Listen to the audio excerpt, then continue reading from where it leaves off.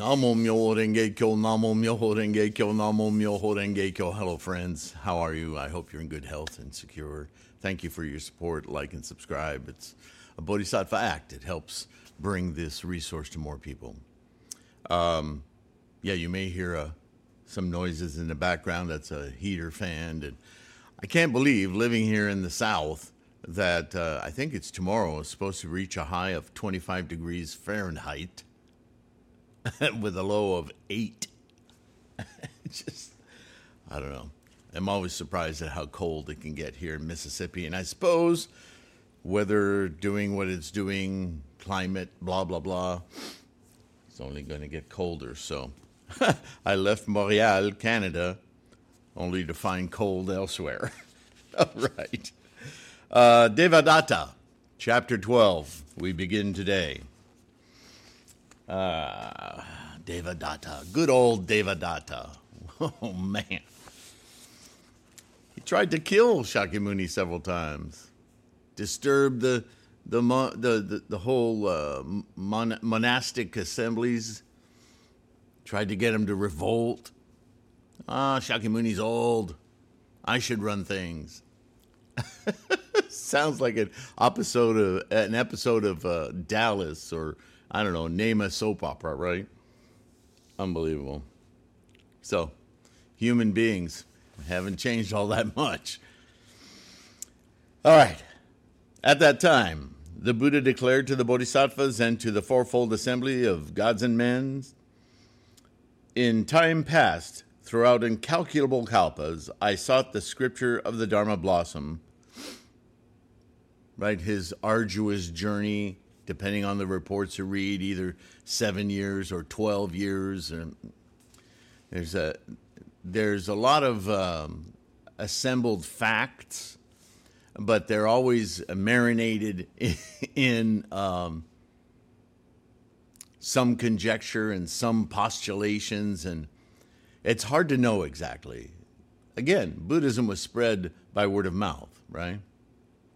By memorization. Certain monks were very gifted at memorization.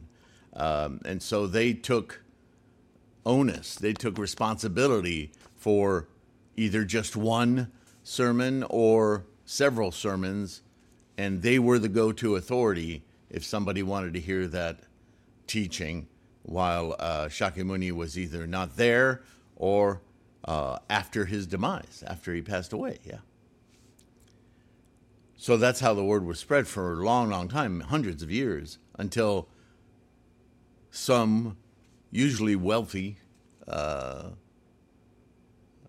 persons, wanting to make sure that the teachings would not be lost, would have a scribe, somebody they hired, to translate. People who were expert at this in different languages, right? And this is how today we arrive at these documents that are now translated again for English, French, German, whatever.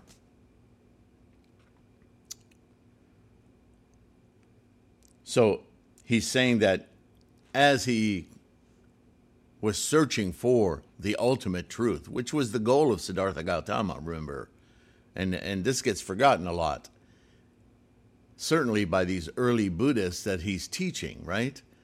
These Arahants, Shravakas, Pratyekabuddhas, they seem to have all forgotten that the purpose of Buddhism was that all living beings have a wonderful life, this life, be enlightened in this life, so they don't have to be completely schmaled, invent the word here, flummoxed by samsara.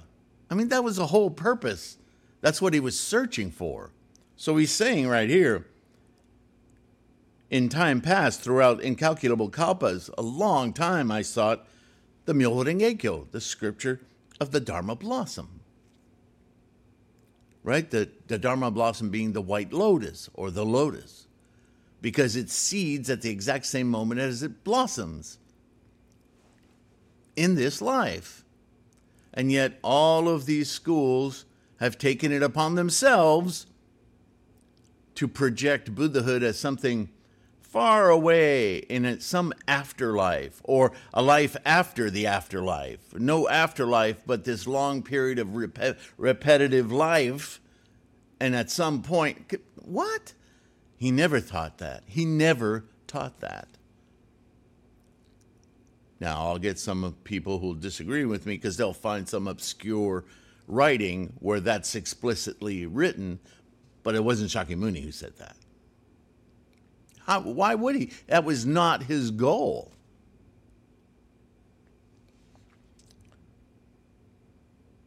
But as I sought the scripture of the Dharma blossom throughout many kalpas, being neither negligent nor impatient, now that he would have said, if it's going to come, if I'm going to find the true truth, the real, I can't get impatient. I have to simply find it, right? I was ever king of a realm, and as king, I vowed to seek unexcelled Bodhi. My thought never receded. I didn't settle for anything less. Wishing to fulfill the 6 paramitas, I strove to confer gifts in my mind, never begrudging elephants, horses, or the 7 jewels, nor realms or walled cities, nor wife and children, slaves and servants, nor head, eyes, marrow, trunk, and flesh, arms and legs, not begrudging bodily life itself. Not begrudging bodily life itself. Why can't I reach enlightenment? Because I'm in this body. What does the Arahant say? I'm in my last body. Is that not a grudge against the body? It's so obvious. The stubbornness of old beliefs dragged along for thousands of years, shoehorned into Buddhism. What is it going to take to get these people to change their minds? So when Nichiren talks about shakubuku, that's what he's talking about. Right? We hear all of this stuff about being calm and so on and so forth. And this is what the early schools of Buddhism all thought was the accomplishment of enlightenment, was to be soft-spoken and just talk and repeat and repeat and repeat, and eventually people will get it. That's what was considered shoju. Now, I've used the word shoju, but that's not how I mean it. And that's, I don't believe, how it should be interpreted for our modern practice. But when you hear Nichiren speak about it, he's talking about this modern era. And he's saying that shoju, that calm, Zen, Theravada, Hinayana, all those teachings that, oh, he's a true master because he never raises his voice. He says that doesn't work. Not in this era. This era is full of noise, full of all kinds of politic and propaganda and distraction. And it's loud, and it's visual, and it's constant. And if you're soft-spoken now, nobody's going to hear you. Nobody's going to listen or take you seriously. In this era, in this age of Mapo, this era, you need to get passionate. You need to see, visually see and be heard with your conviction, so that others will go, okay, yeah, there must be something here. Because people are not easily pulled away from their distractions. Burning house. This is the whole deal with expedient means, skillful devices. I skipped a few frames and moving to my, sorry about that. Okay. I strove to confer gifts in my mind, never begrudging elephants, and he brings up elephants for a specific reason. You'll find out why. At that time, the people of the age had incalculable length of life.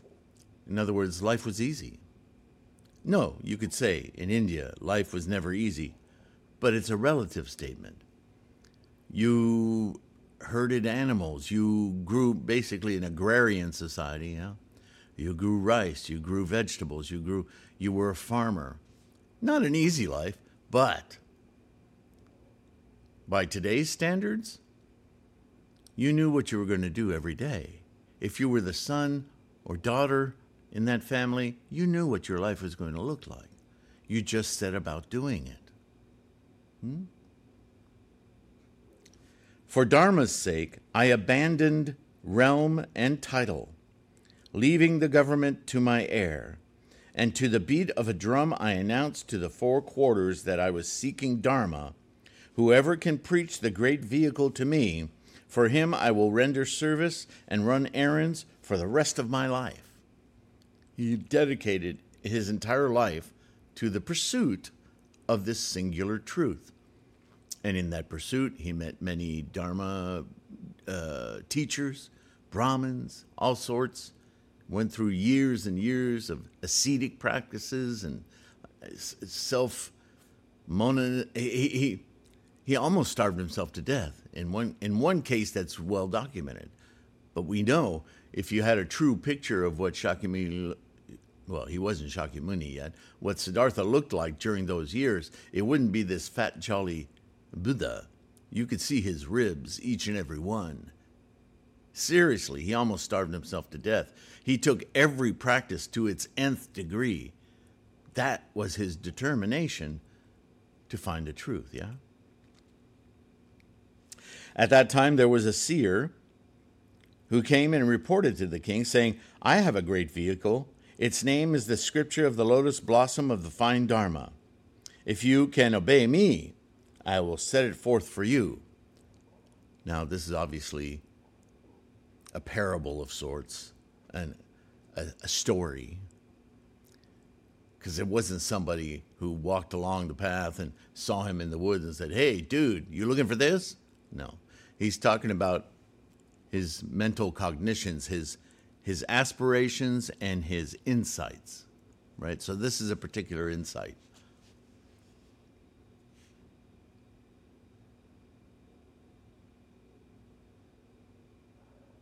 When the king heard the seer's words, he danced for joy, then straightway followed the seer, tending to do whatever he required, picking his fruit, drawing his water, gathering his firewood, preparing his food, even making a couch of his own body, feeling no impatience, whether in body or in mind. He rendered him service for 1,000 years, bending all efforts to menial labor for Dharma's sake, and seeing to it that he lacked nothing. He gave everything he had to learn this truth. At that time, the world-honored one, wishing to restate this meaning, proclaimed Gatha, saying, I recall past kalpas, long ago, when, in quest for a great Dharma, though I was lord of the realm for the age, right? He was the prince, the son of a very mighty landowner, wealthy and warring clan, very powerful in India.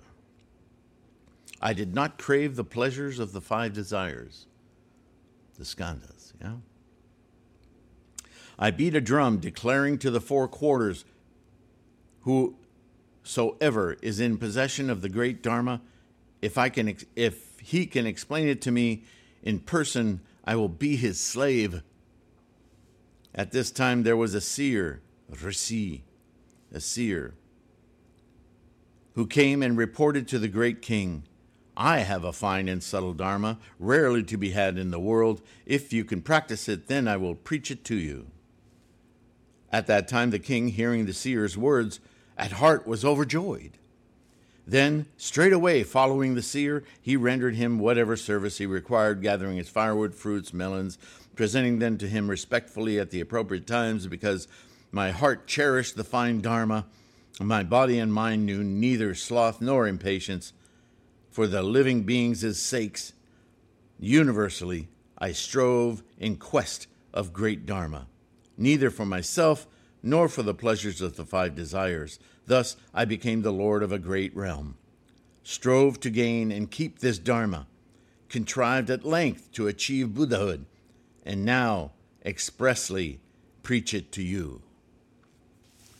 The Buddha declared this to the bhikshus and bhikshunis. The king at that time was myself. The seer was he who is at present Devadatta. Really?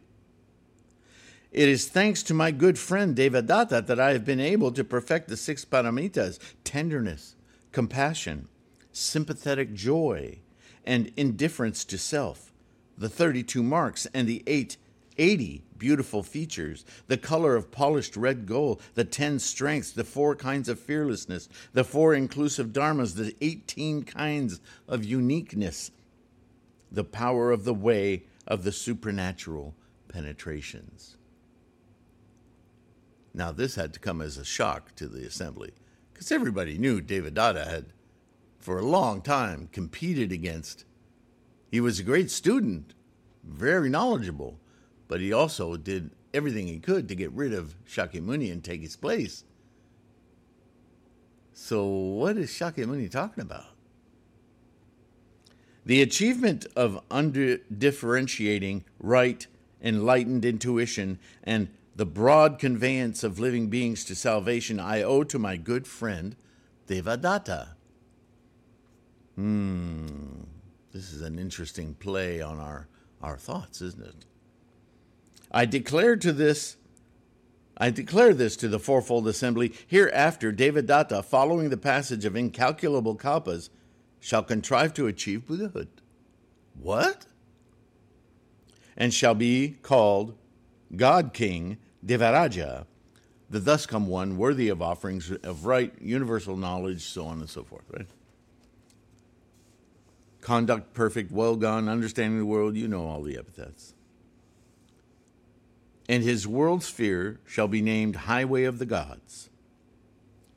Stairway to Heaven. I couldn't resist, sorry. It says Stairway to the Gods, but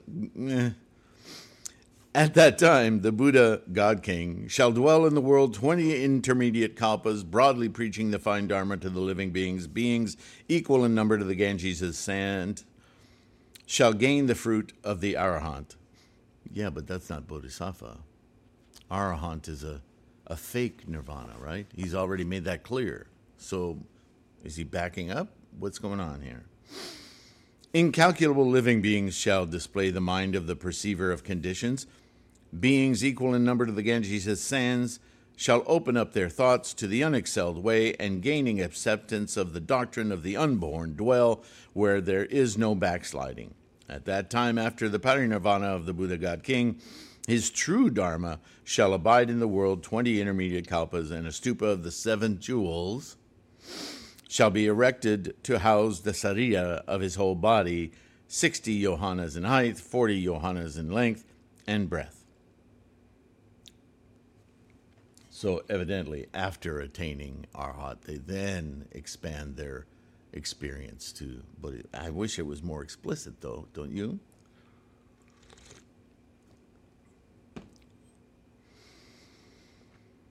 Gods and men with assorted flowers, powdered incense, burned incense, perfumed paint, clothing, and necklaces, banners and parasols, so on and so forth and so forth. Offerings to that fine stupa of the 7 jewels. See, he's already taught the treasure tower, so now that's assumed knowledge. You know what the stupa of 7 jewels is. Incalculable living beings shall gain the fruit of the Arahant. See, this is the semblance dharma, right? This is what Nichiren talks about, the shoju being the semblance dharma. It's not the right teaching for our age of shakubuku. In other words, having to break the backs, the misbeliefs, the disbeliefs, the improper beliefs of that fake nirvana. The Lotus Sutra goes beyond that, far beyond it. So what's going on in this chapter? Numberless beings shall have the enlightened intuition of the Pratyeka Buddha. There again. Not there yet. Living beings whose number shall be beyond reckoning and discussion shall open up their thoughts to Bodhi and reach the point from which there is no backsliding. So yeah, that's a level of Bodhisattva, but that's not the fully realized Bodhisattva, not the Buddha way of the Lotus Sutra. So I don't know about you, but I'm so far a bit confused, as I'm sure everyone in the assembly was. The Buddha declared this to the bhikshus. In ages yet to come, if there's a good man or good woman who, hearing the Devadatta chapter of the scripture of the blossom of the fine Dharma, with a pure heart believes and reveres it, evinces no doubts or uncertainties, he shall not fall to the level of hell, hungry ghosts, beasts, but shall be reborn in the presence of the Buddhas of all 10 directions, constantly hearing this scripture wherever he may be born. If he is reborn among men or gods, he shall enjoy superior subtle pleasures. If he is in the presence of a Buddha, he shall be magically reborn in a lotus blossom. So far, I'm reminded that this Lotus Sutra is a collection of many sutras put under the rubric of the Lotus teachings, the ultimate Mahayana collection of teachings, and thereby assembled again by the great scholar Kumarajiva and translated into Chinese and other languages. Yeah. So is it possible that this chapter is maybe a little tainted? Because it seems to be going backwards in terms of Arahant. We have already read in several chapters that the Arahant pursued a delusion of nirvana that was just a whole parable dedicated to the apparitional city, right? The conjured city. That it is not the goal, but it was a goal meant to bring people to a point where they could rest up, adjust their minds, and then go on the way with the Lotus Sutra to achieve full Bodhisattva Buddha-ness. Yes? So, I'm a little confused. Let's go on. Maybe it corrects itself. At that time, in neither region there was a Bodhisattva in the train of many jewels, the world-honored one whose name was wisdom accumulation. He reported to the Buddha many jewels that he was about to return to his original land. Shakyamuni Buddha addressed wisdom accumulation, saying, "Good man, wait a bit. There is here a bodhisattva named Manjushri, whom you would do well to meet, for he will preach the fine Dharma to you, and then you may return to your original land." Where'd Devadatta go? Now we're talking about Manjushri and this other. At that time, Manjushri was seated on a lotus blossom with 1,000 leaves, the size of a carriage wheel, and the bodhisattvas who had come with him were also seated on jeweled lotus blossoms, which were welling up of themselves out of the great sea, from the dragon palace of the Sagara, and resting in midair. Oh, all right, this is an elevated statue now. Thence he went to the mount of the numinous eagle, or vulture peak, where, descending from the lotus blossom, he went into the Buddha's presence with head bowed, did obeisance before both feet of the world-honored one, and having attended to all courtesies, went before wisdom accumulation. There, having questioned him solicitously, he sat off to one side. The Bodhisattva wisdom accumulation asked Manjushri, "You have been to the dragon palace. How great is the number of the beings converted by you there?" Manjushri said, "The number is beyond dimension. It is incalculable, not a thing the mouth can proclaim, nor anything the mind can fathom. Just wait a bit, for you shall have proof yourself." Before his speech was finished, Numberless bodhisattvas seated on jeweled lotus blossoms welled up out of the sea and went to the mount of the numinous eagle, Vulture Peak, where they rested in midair. Here we are back in the sky, right? These bodhisattvas had all been converted and conveyed to liberation by Manjushri, and all had perfected bodhisattva conduct, and all were discussing together the 6 paramitas. Those who had formerly been voice hearers, Shravakas, were in midair preaching the conduct of the voice hearer. But now all were putting into practice the great vehicle's doctrine of emptiness. Manjushri spoke to wisdom accumulation, saying, "Such is the manner of teaching and conversion within the sea." At that time, the Bodhisattva wisdom accumulation praised him with gatha, saying, "O most excellently wise, most courageous and vigorous, you have converted and conveyed to liberation an incalculable multitude. Now this great assembly, and I myself, have all seen you, setting forth the doctrine of the true marks, laying open the dharma of the one vehicle, broadly guiding multitudinous living beings, and enabling them quickly to achieve Buddhahood." Manjushri said, "I have never preached in the sea's midst anything but the scripture of the blossom of the fine Dharma." The Bodhisattva wisdom accumulation questioned Manjushri, saying, "That scripture is very profound and subtle, a gem among the scriptures, a thing rarely to be found in the world. Are there any beings who, putting this scripture into practice by the strenuous application of vigor, speedily gain Buddhahood, or are there not?" Manjushri said, "There is the daughter of the Dragon King, Sagara, whose years are barely 8. Remember the young girl who swiftly attained enlightenment? Her wisdom is sharp-rooted, and well she knows the faculties and deeds of the beings. She has gained Dharani, the profound treasure house of secrets preached by the Buddhas. She is able to accept and to keep in its entirety. She has profoundly entered into dhyana, concentration, and has arrived at an understanding of the dharmas in the space of a ksnana, a moment." Remember, we've talked about moments.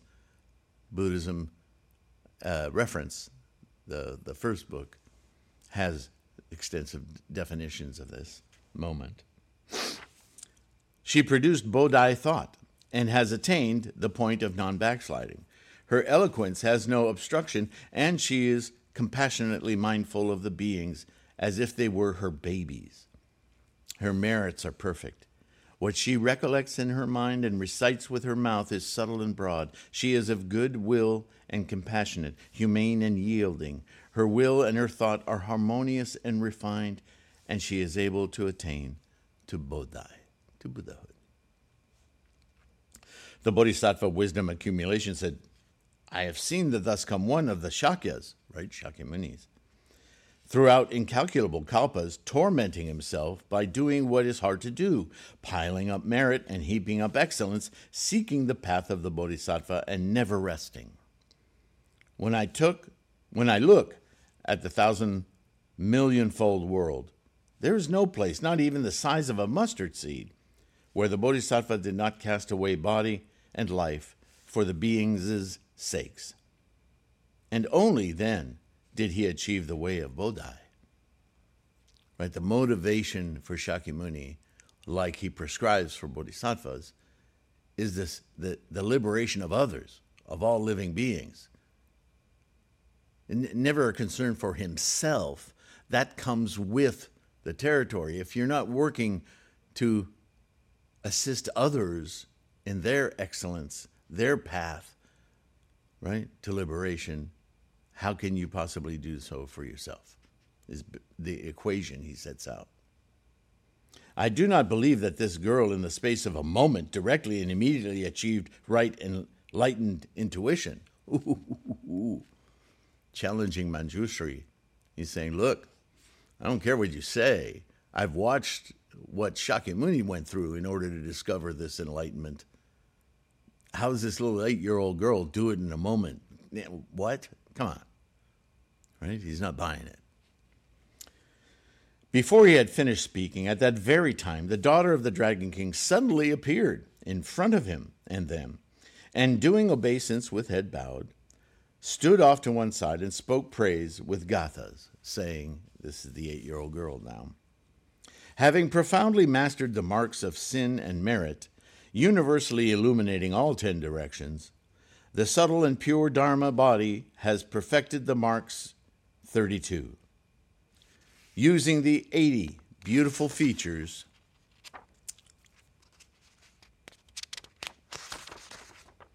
as a means of adorning the Dharma body, the object of respectful obeisance for gods and men, it is reverently honored by all dragons and spirits of all varieties of living beings. None fails to bow to it as an object of reverence. I have also heard that, as for the achievement of Bodhi, only the Buddha can know it by direct witness. I, laying open the teachings of the great vehicle, conveyed to release the suffering beings. At that time, Sariputra, remember, the leading Arahant of the assembly, spoke to the dragon girl, saying, you say that in no long time you shall attain the unexcelled way. This is hard to believe. What is the reason? A woman's body is filthy. Remember what he said? It is not a Dharma receptacle. How can you attain unexcelled Bodhi? Well, she already has. Were you not paying attention? Again, I'm having trouble with this chapter. The path of the Buddha is remote and cavernous. Throughout the incalculable kalpas, by tormenting oneself and accumulating good conduct, also by thoroughly cultivating the perfections, only by these means can one then be successful. Also, a woman's body even then has 5 obstacles. It cannot become a Brahma, a god king; second, the god Sakra; third, King Mara; fourth, a sage king turning the wheel; fifth, a Buddha body. I mean, you menstruate. Ew, right? How can the body of a woman speedily achieve Buddhahood? Well, this has already been answered. Curious, isn't it? At that time, the dragon girl had a precious gem, whose value was the whole 1,000,000,000-fold world, which she held up and gave to the Buddha. The Buddha straightway accepted it. The dragon girl said to the Bodhisattva wisdom accumulation and to the venerable Sariputra, I offered a precious gem, and the world-honored one accepted it. Was this quick or not? How long did that take? He answered, saying, very quick, immediate. Yeah. The girl said, with your supernatural power, you shall see me achieve Buddhahood even more quickly than that. At that time, the assembled multitude all saw the dragon girl in the space of an instant turn into a man, perfect bodhisattva conduct, straightway go southward to the world sphere spotless, sit on a jeweled lotus blossom, and achieving undifferentiating right enlightened intuition with 32 marks and 80 beautiful features, setting forth the fine Dharma for all living beings in all 10 directions. At that time, in the Saha world, sphere, bodhisattvas, voice hearers, gods, dragons, the Eightfold Assembly, humans and non-humans, all from a distance, seeing that the dragon girl achieved Buddhahood and universally preached Dharma to the men and gods of the assembly of that time, were overjoyed at heart, shocked, more like, and all did obeisance from afar. Incalculable living beings, hearing the Dharma and understanding it, attained to non-backsliding. Incalculable living beings were enabled to receive a prophecy of the path. The spotless world, sphere, trembled in 6 different ways, and the Saha world, sphere, 3,000 living beings dwelt on the ground from which there was no backsliding. 3,000 living beings opened up the thought of Bodhi and were enabled to receive prophecies, the Bodhisattva wisdom accumulation, as well as Shariputra, and all the assembled multitude silently believed and accepted. This would be equatable with Nichiren's shakubuku. Sariputra's mind of doubt and reviling was cracked, broken, shakubuku. And he witnessed right before him instantaneous, perfect, complete enlightenment. You know, and in deference to the misogyny of the day, even in this example, the dragon girl had to briefly instantiate as a man in order to get to Buddhahood. It's kind of insulting, but we have to take it for the time it was written, yeah? And Nichiren would correct this himself and say, no, women have just as much access as men do to enlightenment. Everyone's path is slightly different, right? Sex does not matter. It's the one great lingering attachment that human beings have that they need to let go of, because as far as a sentient mind, there's no genitalia. Sentient mind is a sentient mind. And all sentient minds have the potential, because Buddha-ness is already there, the potential is to simply witness it, to engage with it.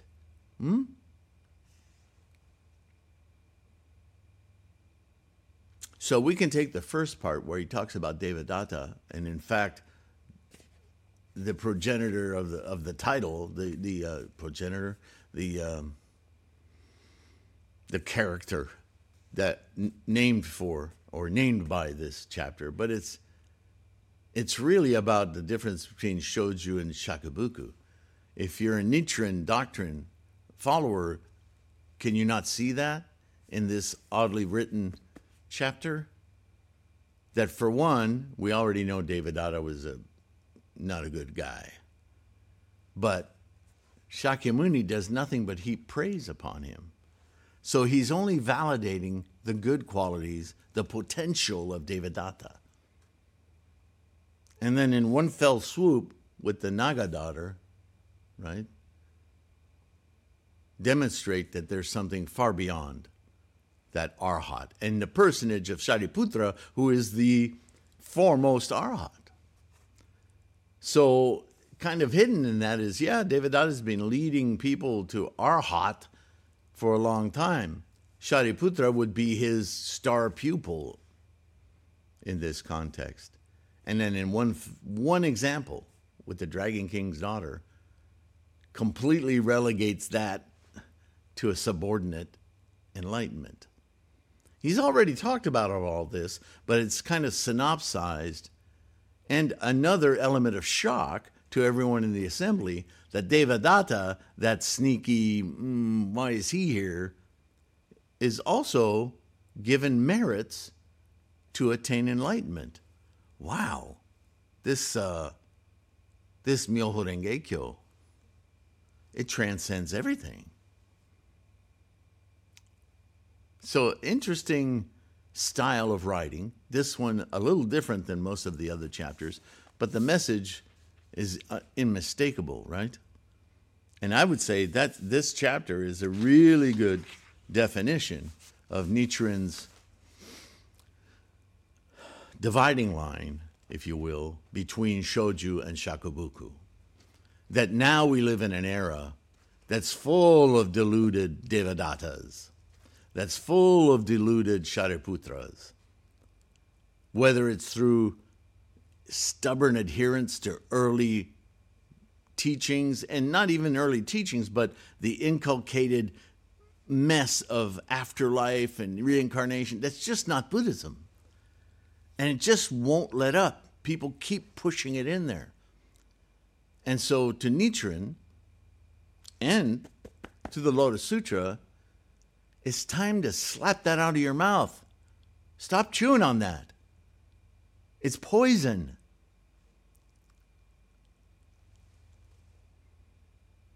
This life is the life of enlightenment. There is no other. So if you don't do it now, poof, see ya, wouldn't want to be ya. You didn't get anywhere. You just played in your own feces. So it's quite a direct statement. Maybe not as direct as the one I just made, but shakobuku, right?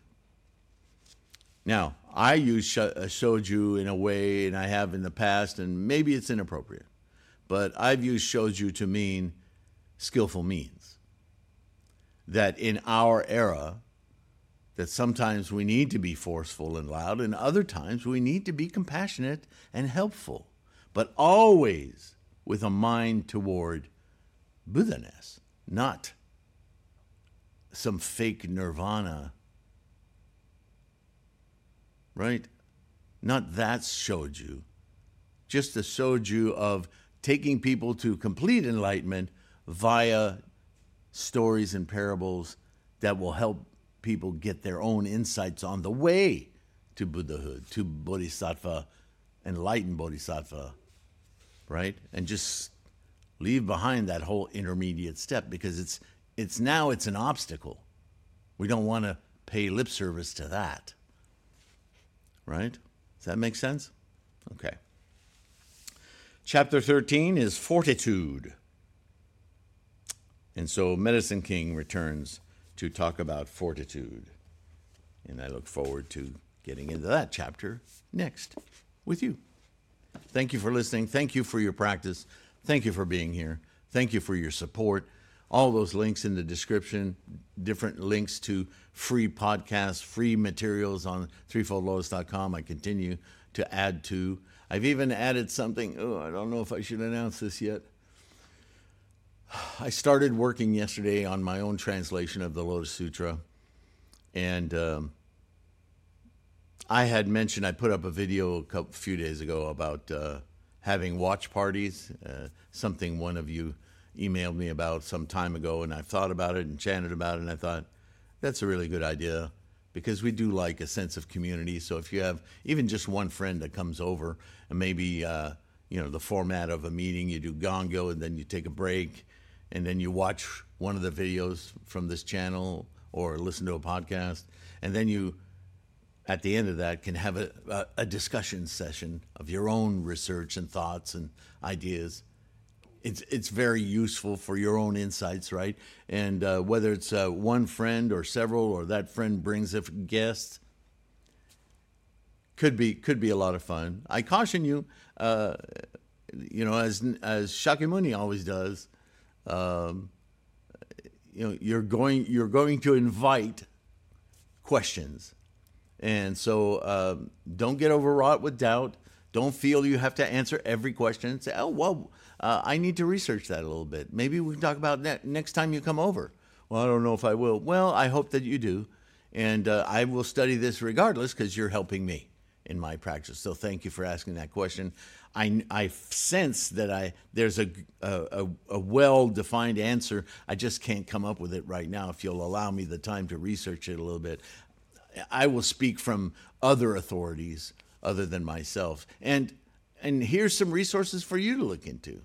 You can answer your own questions. So please do that. It's because ultimately we all find our own insights and answers to all of these questions. It's your practice, after all. You're not doing what I'm telling you to do. You're doing something for yourself. I just want to help you get there. That kind of energy. Anyway, with all that said, patrons, thank you so much for your support. Those who've bought ebooks or print books, mandalas, the like, you really, really infuse support into this endeavor and keep us going, keep me going. Thank you so much. And I will see you in the next one, okay? Take care of your health. Bye for now.